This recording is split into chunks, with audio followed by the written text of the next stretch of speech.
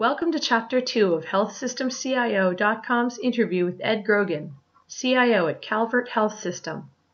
In this segment, Grogan talks about his team's efforts to facilitate not just data exchange, but data sharing, why Maryland's HIE continues to be so successful, and the Tele-ICU project he helped launch that's improving patient care across the state.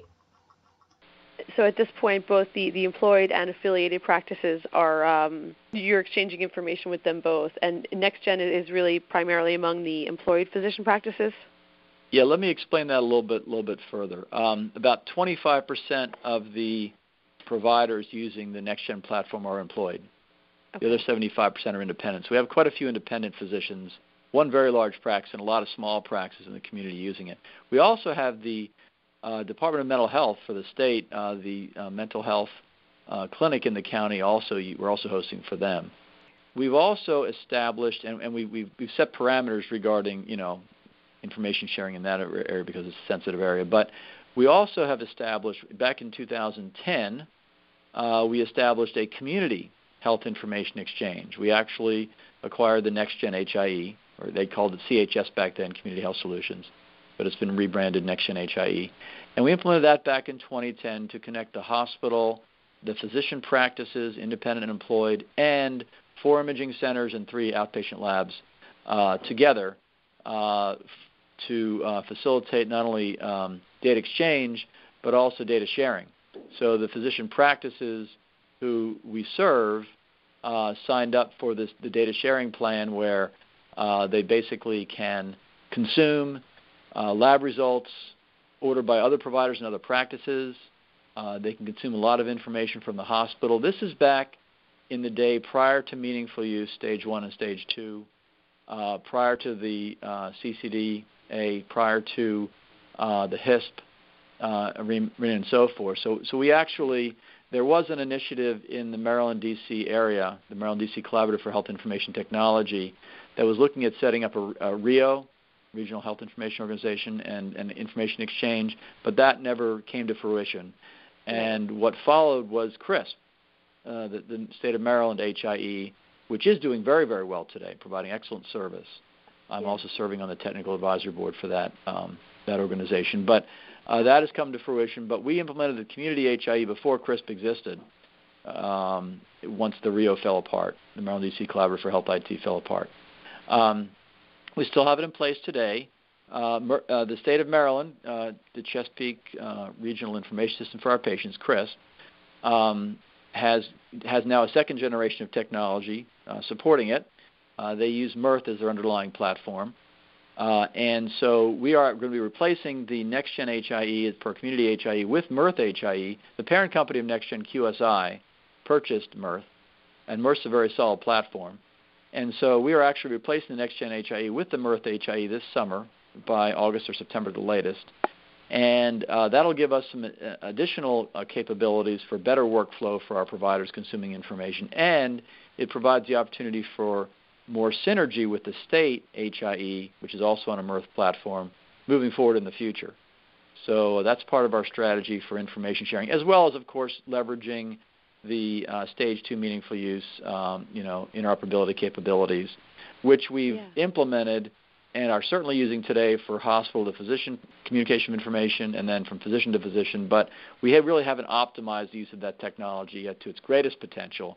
So we're also working on that optimization effort this year. We did achieve Stage 2 meaningful use last year for the hospital in 2014, but for the physician practices, they elected to wait till 2015 to achieve meaningful use Stage 2 because the CMS offered that flexibility.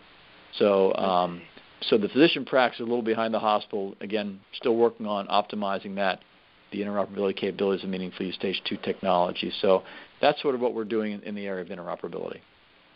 Okay.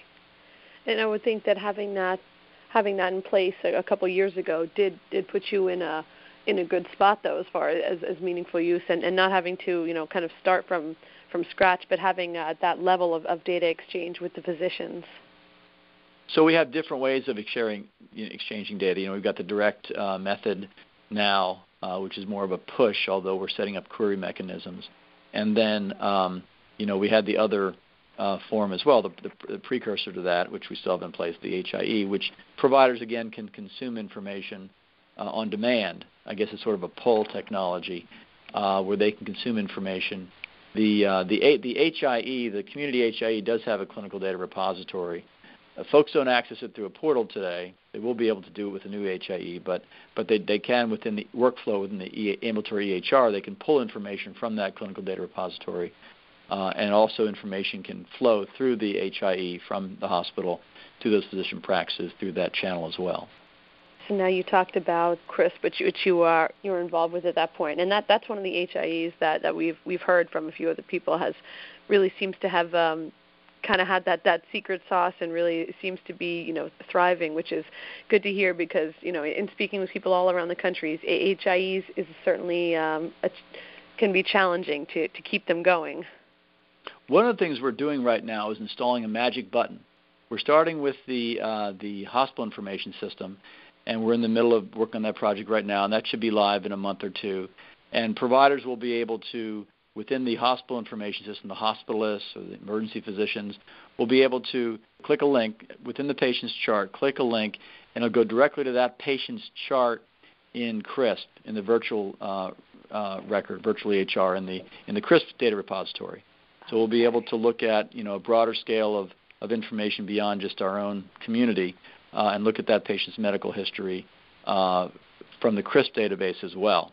So we're in the process of doing that to make that an easy transition.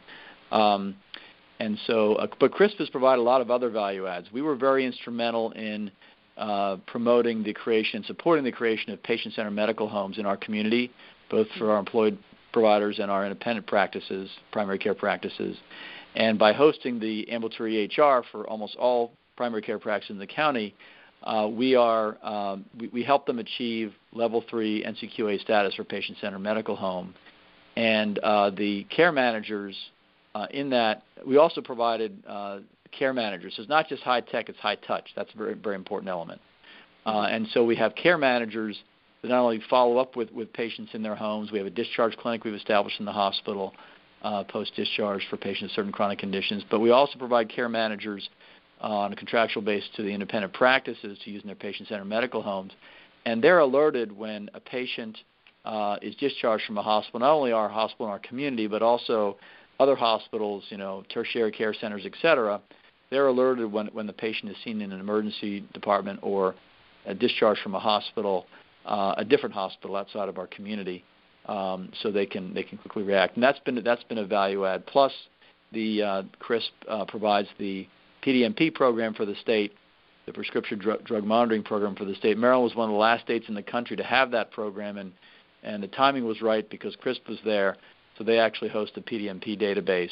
So that provides a good source of information for our hospitals and primarily emergency physicians for patients who present in the ER who are drug seekers. So basically having that PDMP program and access to that with the magic button, making it easier to navigate and get that information will help us in a lot of different areas. Okay. So this is a really pretty active HIE, and just as far as being able to come up with different initiatives that obviously there's a need for. Yeah, and the state is looking at leveraging them even more and more, and we've been even talking about the possibility in the future, and I haven't made a decision on this yet, but having more ambulatory data in CRISP, and then also perhaps even having some analytics in CRISP, and maybe even some workflow tools for care coordinators, care managers, to help with the whole population health management effort, to help with the health management coordination, and because again the state is regulated, most hospitals anyway are capped for revenue, and the state of Maryland is trying to maintain its Medicare waiver, so that in the state of Maryland we're an all-payer state.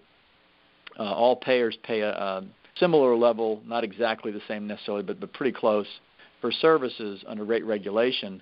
And so, for example, Medicare pays more for a service in Maryland than it would in another state. However, and the private payers pay less because there's not that offset there. But we've been able to Maryland's been able to contain the cost curve to keep it below the the medical inflation rate for the rest of the country, and because we've done that on, I guess, an experimental basis going back decades, we've been able to maintain that. CMS has allowed us to maintain this waiver. And so we want to maintain the waiver and really, in order to, again, help deal with the cost curve and to curtail medical inflation, we're looking at even leveraging CRISP to help in that effort as well for the population health management. That's sort of right. So we're doing some things with CRISP right now with the encounter notification service of these care coordinators being notified when a patient's discharged from another hospital or has been seen in the ER there. But again, we're looking at even going further with that for population health management and leveraging CRISP to help with that as well. Okay. So now in terms of telemedicine, with Maryland eCare, can you just talk a little bit about that as far as, what that program has been able to do? I wrote the feasibility study for Maryland eCare back in 2006 or so. And initially, the genesis of that was that there were community hospital CEOs that banded together, and they were looking to solve different problems. And one of the problems they were trying to solve was the fact that the Leapfrog group had made 3 initial recommendations for LEAPs to improve quality, and one was for 24/7 coverage by intensivists, those board certified in critical care medicine, in all ICUs. Mm-hmm. And there aren't enough board certified intensivists in the nation to adequately cover every single intensive care unit 24/7 in all hospitals throughout the country. So they were trying to figure out a way to address that. And at the time, there were a couple of concepts regarding telemedicine, and so there were a couple different models out there. University of Maryland was promoting one model or testing one model, and others around the country were testing other models. And there was a technology developed from some physicians out of Hopkins that hadn't been implemented in Maryland yet, but it had been implemented around the country, starting in Centera in 2000. So we looked at that. Delmarva Foundation, the Medicare Quality Improvement Organization, was tasked with doing the feasibility study. There was some turnover in the organization. I was tasked with dealing with from the IT perspective, but then we also had folks in the medical and quality and other nursing perspectives. But they had some turnover in the organization, so I ended up quarterbacking the effort. Did engage the Delmarva Foundation on the quality piece, but wrote the feasibility study for the CEOs, presented to the CEOs of community hospitals in Maryland, and they liked the concept of ICU telemedicine to extend intensivists to more beds than they could possibly cover being physically present. So we ended up looking at a couple of options regarding should we build something in the Baltimore area to serve Maryland, or should we look for another organization that's doing this, that's an early adopter that maybe would extend to cover some community hospital in Maryland. So we did a big feasibility analysis, went out, met with a lot of different health systems from inside the state, outside the state, myself and my CEO, who's recently retired, Jim Zinnes. And so at the end of the day, elected to form an LLC, Maryland eCare, to contract with ChristianaCare initially.